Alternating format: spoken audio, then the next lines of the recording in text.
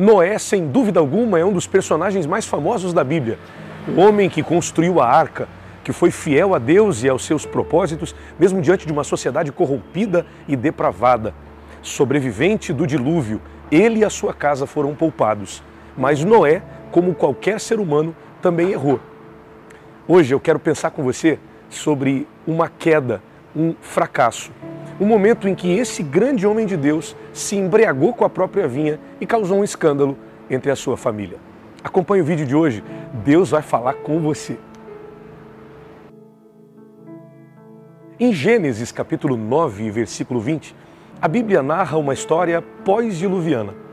Quando acabou o dilúvio, Noé e os seus filhos, sua família, desceram da arca e o relato bíblico diz que Noé vira lavrador da terra, planta uma vinha. Até aí tudo bem. Mas o texto diz que com a primeira safra, ou com as safras seguintes, ele vai se embebedar com o vinho que ele mesmo produziu. Já parou para pensar que às vezes nós caímos em laços que nós mesmos armamos? Quando saímos da direção de Deus, quando deixamos de pedir a direção do Senhor para a nossa vida, ele fica bêbado com o próprio vinho, se embriaga com a própria vinha e dentro da sua tenda ele fica nu. O relato bíblico conta que Cã, um dos seus filhos, vê a sua nudez, o que é uma grande desonra, e o pior, ele vai para os seus irmãos, Sem e Jafé, e conta o que viu. Em uma espécie de ar de zombaria, de deboche, falando do seu próprio pai. Os seus irmãos têm uma atitude muito sóbria, muito correta. De costas para não ver o seu pai nu e não desonrá-lo, como Cã fez, eles pegam uma coberta, uma túnica e cobrem a nudez do seu pai. Você já parou para pensar que Deus não nos chamou para nos alegrarmos com a desgraça dos outros? Já parou para pensar como que notícias ruins vendem muito mais do que notícias boas?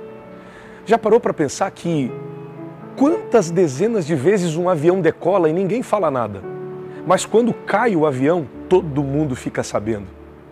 Deus não nos chamou para rir, para noticiar, para propagar misérias, mortes, notícias ruins.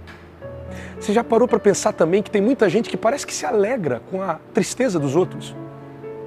Bullying, por exemplo, quantas pessoas sofrem, quantas pessoas são machucadas com palavras ofensivas que recebem, são humilhadas todos os dias e às vezes chegam ao auge de uma depressão pensando até em tirar sua própria vida por causa do bullying. Deus não chamou você para ser um agente propagador de notícias ruins, um mensageiro de morte, um mensageiro de cemitério, um Cã que descobre a nudez do seu pai e depois zomba do seu próprio pai. Isso é muito sério. Deus não nos chamou para nos alegrar com a queda de alguém. Deus não nos chamou para ficarmos felizes quando alguém está triste. Deus nos chamou para exercer o papel de Sem e Jafé. Sabe quem são esses caras?